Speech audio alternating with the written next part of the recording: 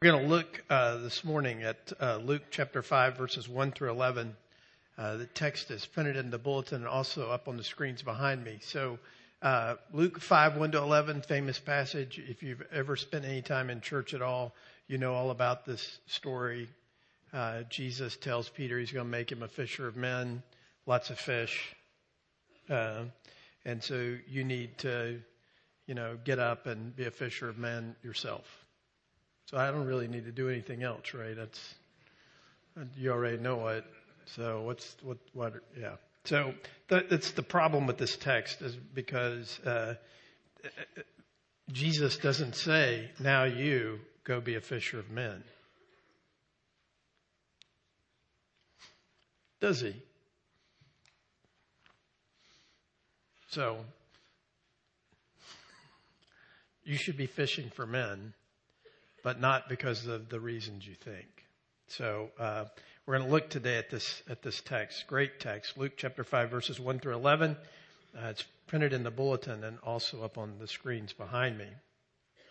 This is the word of God. We should hear it and respond to it as such this morning. On one occasion, while the crowd was pressing in on him to hear the word of God, he was standing by the lake of Gennesaret, and he saw two boats by the lake. But the fishermen had gone out of them and were washing their nets.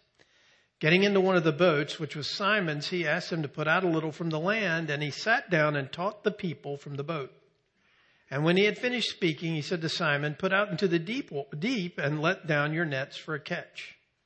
And Simon answered, "Master, we toiled all night and took nothing, but at your word I will let down the nets." And when they had done this, they enclosed a large number of fish, and their nets were breaking. They signaled to their partners in the other boat to come and help them, and they came and filled both the boats so that they began to sink. But when Simon Peter saw it, he fell down at Jesus' knees, saying, "Depart from me, for I am a sinful man, O Lord." For he and all who were with him were astonished at the catch of fish that they had taken. And so also were James and John, sons of Zebedee, who were partners with Simon. And Jesus said to Simon, "Do not be afraid. From now on, you'll be catching men." And when they had brought their boats to land, they left everything and followed him.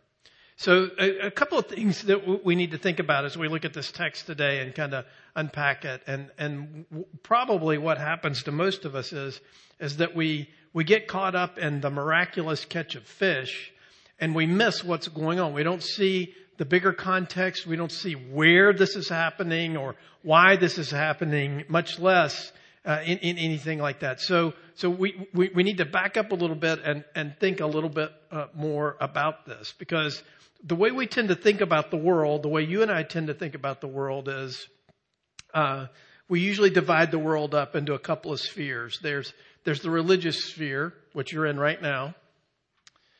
And you look at things a certain way while you're here on Sunday mornings. And then, there's the rest of your life, which is Monday through Saturday, where you go about your world and you look at things differently, right? But now that I've said that, you feel guilty because you realize, I should think about that there's a God on Tuesday instead of just on Sunday. Now I have guilt. Great. So what do I do about that? I need to think more about Jesus while I'm at work, right? That's a funny way to think about it. But the fact is, I'm sure you spent much of your time this week thinking about money, at least in the sense of provision, that sort of thing, thinking about what you were going to wear, thinking about what you were going to eat, thinking about what you're going to do, thinking about chores that needed to be done. And you know what? You should think about those things, and you should keep thinking about those things. You're a human being. That's a part of who you are. It's a part of your life. But the issue is not so much what we think about, but how we think about it, right?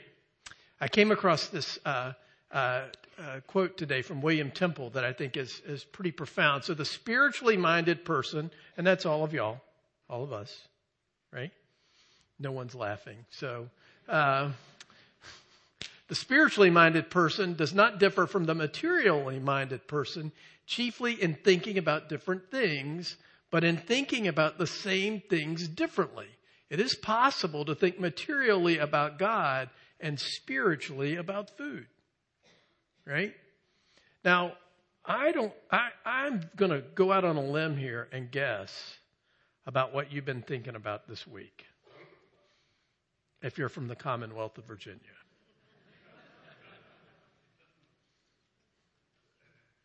Right? I know you've been thinking about it because I've seen some of your social media posts, what you think. And I know what you think about what other people think. Some of you have been fighting about it. Some of you have been discouraged about it. Some of you have actually been encouraged by it because it's the opposition party who's in turmoil. Some of you have just been discouraged and just baffled, unsure, uncertain. And you wonder, how to think about this. Well, this is what you've been thinking about. How do you think about it? Well, God tells us how to think about it in the Old Testament text that we read this morning. Did you know that? That exactly applies to the political situation of our Commonwealth. In the year King Uzziah died. Now, in a year when a king dies, there's political uncertainty. Right? What's going to happen next? How are things going to happen? And what are we going to do about this? And what's going to happen? And as you read on through the rest of Isaiah chapter 6, you find about the very difficult and trying circumstances that the people of God find themselves in politically. But in trying, uncertain political circumstances, what do you need to see?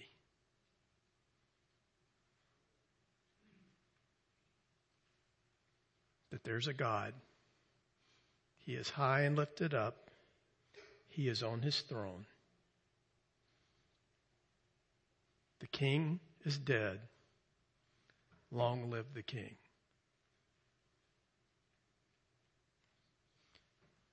That is how we must engage and think about things like this during periods of uncertainty, right? Of a lack of clarity and, frankly, a lack of trust. And so, you know what? Let's do something really crazy. Really crazy. Let's pray. Lord, you see into the hearts of men. You see into our hearts and our lives. And I'm certain that there are my brothers and sisters here who think and believe that you have little to do with this, or that you are unaware, that you are not the sovereign God, you are not the king, that this commonwealth belongs more to you than it does to any of us, and that you will have your way. Lord, as we scratch our heads and think about what is righteous and what is right and what is good, help us to do that by seeing Almighty God, our Savior, our Redeemer, high and lifted up, holy, just, merciful, and good. Help that to inform the way we think about the present political situation in our Commonwealth, and I pray that you would give us much grace. We pray this, and Lord, we don't forget to pray for our leaders. Have your way. Do what you deem right, because you are the only ultimate, holy, righteous King that we have. We ask this in the name of the Father, Son, and Holy Spirit. Amen. one of the things that is so profound about this as we think about this is, we get wrapped up so much in the life that we're living, just as Peter is wrapped up in the life that he's living of having a failed night of work, and he's probably tired and he's probably upset. And in the midst of all of that, all this crazy disruption comes his way, right? And so one of the things that you have to see about this story, and one of the things that we miss, just as the setting of Isaiah's vision in the temple is important and helps us understand that God had a mission in the midst of turmoil, and that he would use broken, sinful human beings in this world to accomplish his mission. Well, the same thing is happening there on the lake shore at Lake Gennesaret, right? So the first thing you have to see about this story is the setting. It's a smelly boat landing. Now, some of you have never been to a boat landing. Growing up in the rural South, I've been to a lot of boat landings. You know what you see at boat landings? You see a lot of cigarette butts. You see usually a really nasty porta-john, maybe one or two, really nasty, ugly, gross. Trash cans overflowing with cheap beer cans. No beer snobs hang out and drink and smoke cigarettes at boat landings. Cheap beer drinkers do that. And really interesting people coming and going. A few weeks ago, I was at the public boat landing in West Point, Virginia. West Point actually comes to a point in between two rivers. And I was there and thinking, I don't want to be here any longer than I absolutely have to. And the fishermen were coming and going there at the boat landing. And these guys, you could tell they have hard lives. Some of them, all of them, as far as I could tell, were missing teeth. Some of them were missing parts of their ears, missing eyes, missing fingers. And, that was just what was exposed. Who knew what they were missing that might have been covered up, right? I mean, these are very hard, rough-looking guys who make their living out in the weather. It was 20 degrees. Yeah. Not many of you guys work out in 20-degree weather, right? That's why you have all your fingers and you don't get frostbite at work, right? So it was interesting watching them come and go, and I thought, I don't really want to be here for very long. Well, just imagine you've been out, checking your crab pots or, tonging for oysters or whatever it is that you do for a living, and you did it all morning, you did it all night, and you didn't catch a blooming thing. What are you thinking? Well, you're thinking, my business is failing. Because remember, that's what Peter is. He's a businessman. He's at work. Okay? And he's thinking, if this keeps up, what am I going to do? How am I going to feed my family? I might have to lay off some of my workers. What are we going to do? Right? So he's tired. He's been working all night. And he's discouraged there cleaning his nets. And so it's kind of ironic, right, that he's cleaning the nets, the means of his production, the way that he does his work, and he's cleaning them, getting them ready for the next day, but he hasn't caught a blooming thing, right? So your worst day at work, your most ineffective day at work, a day of work of just nothing but failure, right? And you're tired. So there you are at the boat landing in West Point with all the other stinking fishermen and the smelliness and that kind of stuff. And you look up, and coming from town is this crowd of people coming towards you.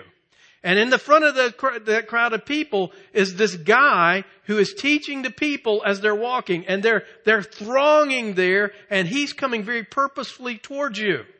Right? Now, one of the things that you have to see about this is that's the nature of Jesus Christ. That's the nature of the incarnation.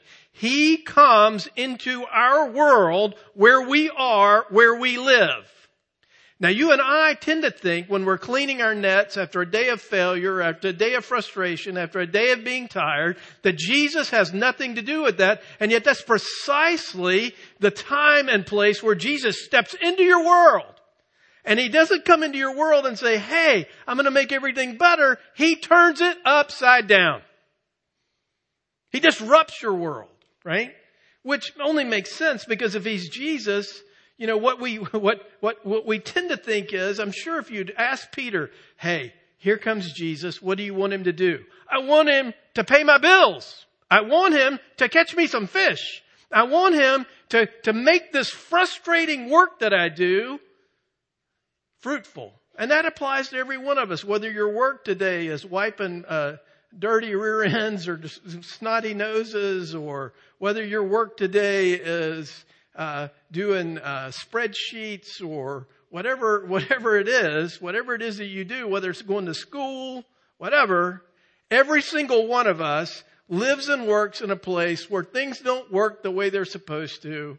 And if there's a God, then what I would like for him to do is just make it a little easier, make it a little more productive, right?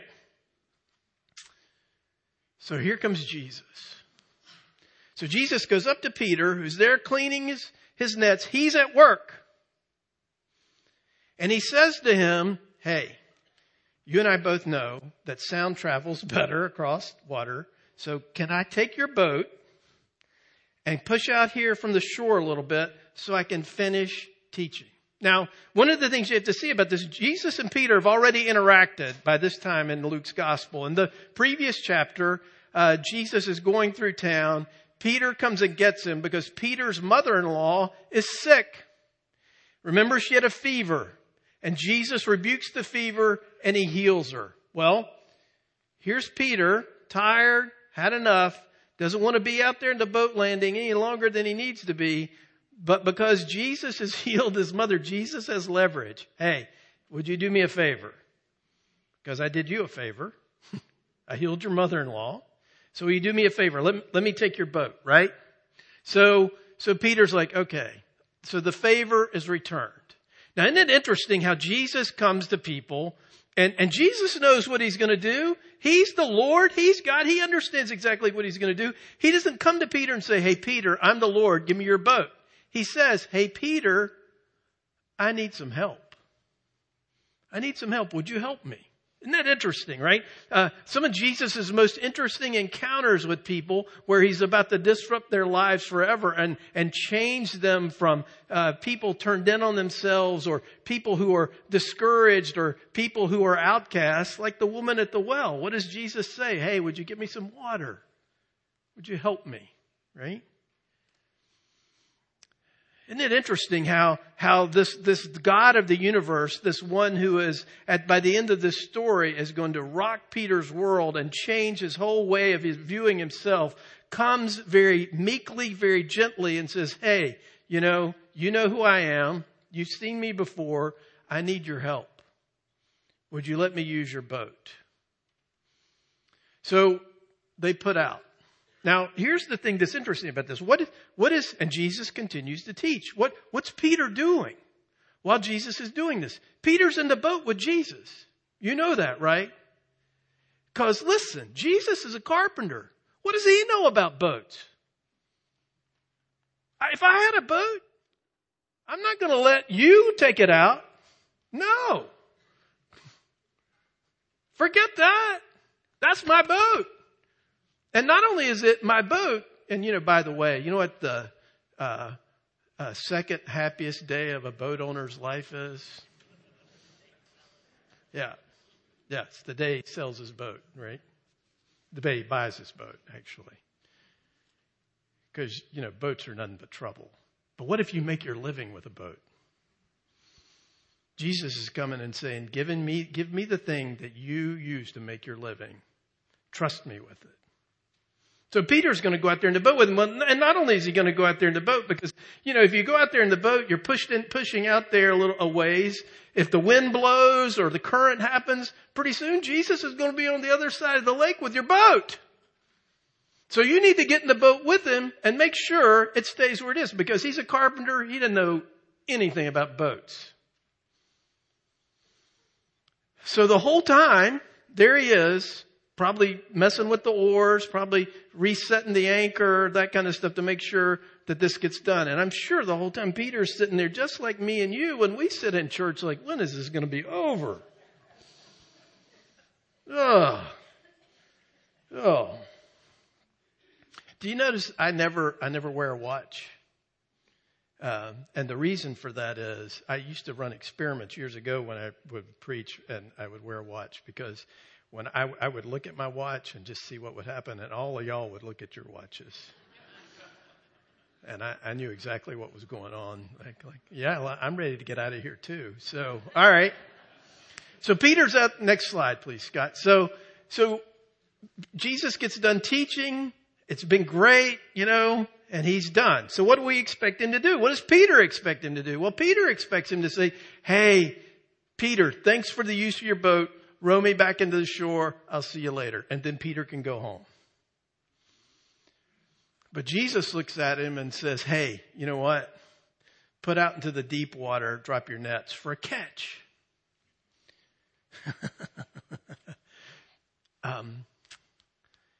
One of my pet peeves in life, one of my biggest pet peeves in life, is for people who've never done my job to tell me how to do my job. One of the things that I feel like I'm amazed now when I go to the dentist and the doctor that before I get out the door, my phone is dinging with a survey to tell them how they did. I don't know how they did. I've never drilled a tooth before. I don't know anything about that. Did he do a good job? I hope so. I don't know. I'm no expert about that, right? I don't know anything about drilling teeth. I don't know anything about doctrine, right? I don't know anything about that at all. So how would I know? How could I tell you legitimately how you're doing? I could say, quit looking at your computer when you're talking to me. Look me in the eye or something like that. I don't know. What else? Did you do a good job? I hope so. I don't know. But Jesus is at best a carpenter telling the fisherman how to do his job. Hey, if you go out here and drop the net, you might catch some fish. Well, first of all, it's daytime, and in this lake here, you never catch fish in the daytime. Secondly, the only places that they catch fish in this lake are the places over underground springs that are bubbling up into the lake that kind of change the makeup of the water and that kind of stuff. And Peter's been fishing this lake his whole life. His dad was more than likely a fisherman. From the day he could work, this is what he's done. He knows where all the fishing holes are. He fished all night. He didn't do any good. And now this carpenter who, I'm sure Peter thinks is full of himself, who had this crowd out there that he taught, is going to tell him now how to do his job. And so, we read this and the ESV makes Peter sound a lot better than he is because it says, teacher, because you said this, I'll do it. That word for teacher can be translated boss or chief. All right, chief. I'll do it. All right, boss. We name our dogs chief and boss, right? Right? Right? Yeah. All right, chief. Because you said that, I'll do it. So they roll out in the water a little bit, drop down the nets, and wow, a multitude of fish. The only time Luke ever uses the word multitude, except for here, is to describe throngs of people coming to faith. It's a pretty profound thing there. So multitudes of fish, so many fish that it's breaking the nets and sinking the boat. So it's a pretty profound thing. Now, what you have to understand about this is, so Peter has sat there this whole time. He's heard the teaching. He's been there with Jesus. And now he's thinking, wow, if I could get this guy on my crew, I'll get rich. Because remember, this is what he does for a living. This is what he's about. And so, and one of the reasons why I know he's thinking as Jesus is there, at least initially, until it begins to dawn on him what's happening, why it is that this is such a lucrative and great change that is coming his way is he doesn't call to the Zebedees to say, hey guys, we got all these fish, bring your boat. You know why you don't do that? Because if you do that, the other fishermen who are there are going to say, okay, let's get out there and get their fishing spot. We'll be the ones that make the money. They signal. Hey, come here. Come on. Come on over here. We need some help. Right? Let's not draw too much attention to this.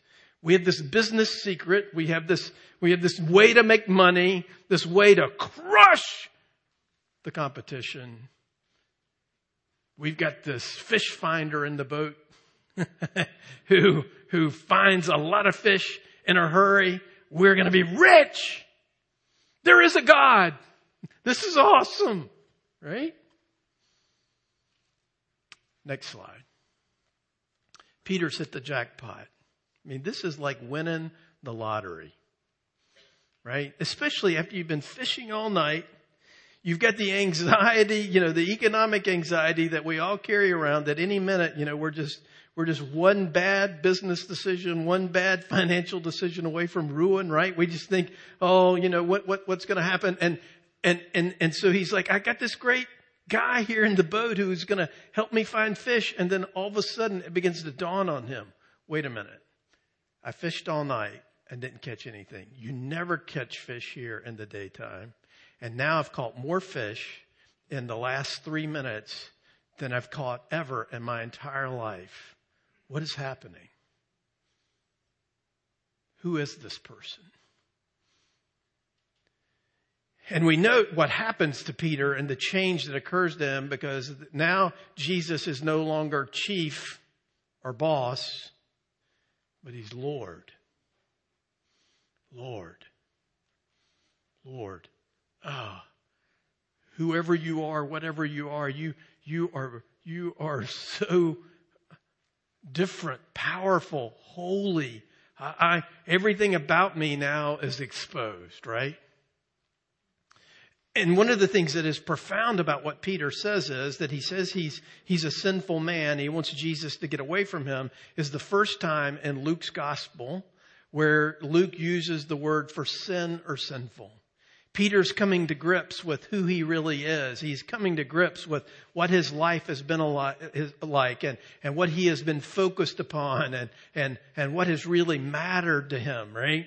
And all of a sudden Jesus is coming and overturning everything for him. And so now instead of beginning to see that maybe life is not just about, the things that we think life is about, but it actually might be about something more than that it might actually be about the author of life, that it actually might be about this one who is standing here in my boat, who has shown me this dramatic demonstration of power.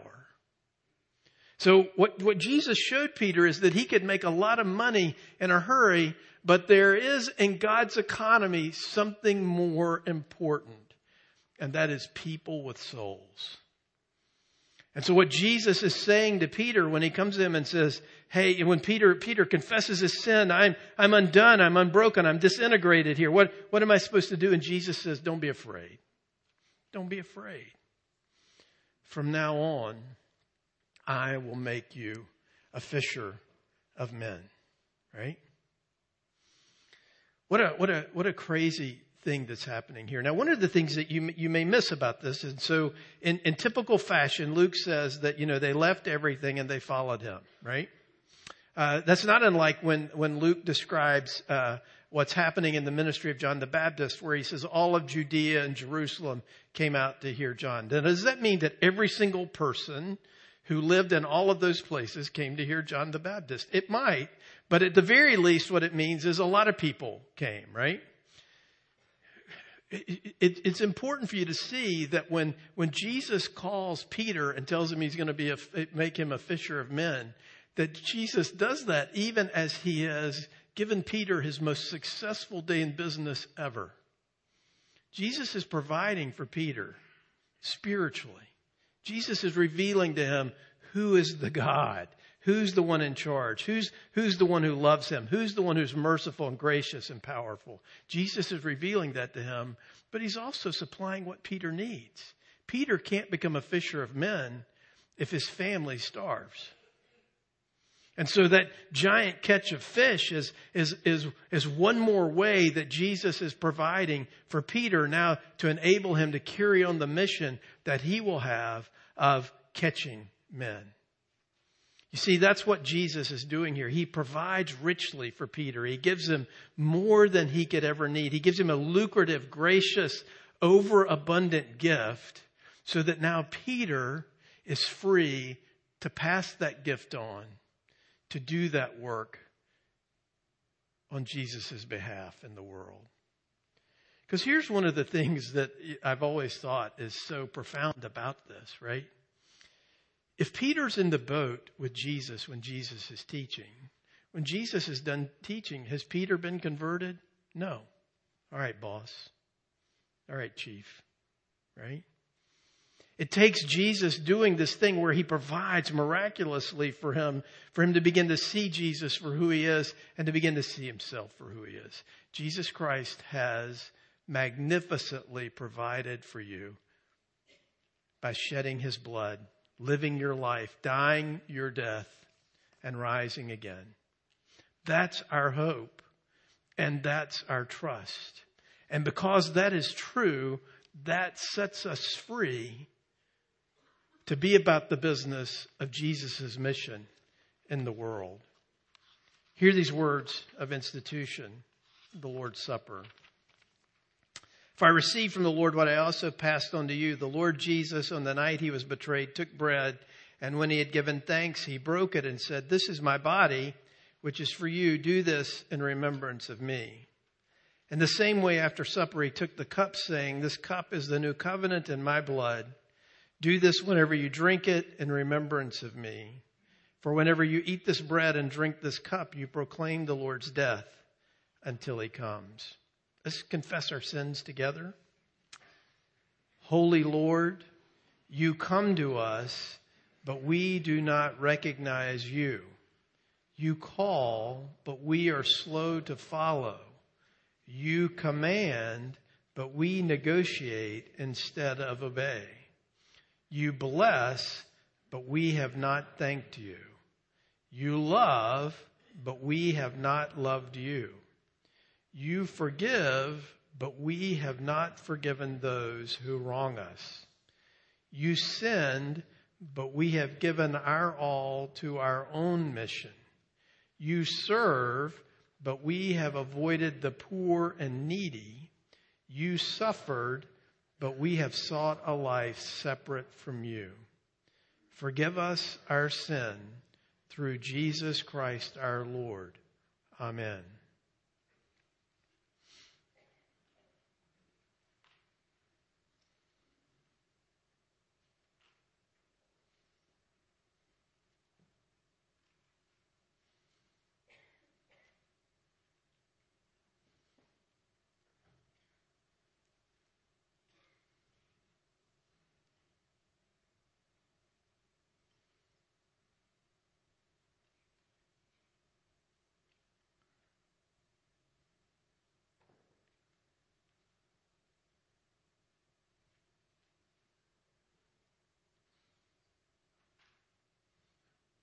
Christian, hear these words of encouragement. If you, O Lord, kept a record of sins, O Lord, who could stand? But with you there is forgiveness, therefore you are feared. On the night in which he was betrayed, the Lord Jesus took bread and he broke it just as I do now, ministering in his name, and he gave it to his followers. Usually the way we look at our lives is we look at the challenges or the things that are set against us, and then we look at our own resources and how we feel about how our resources stack up against the challenge before us will determine, our level of anxiety or our level of comfort, right?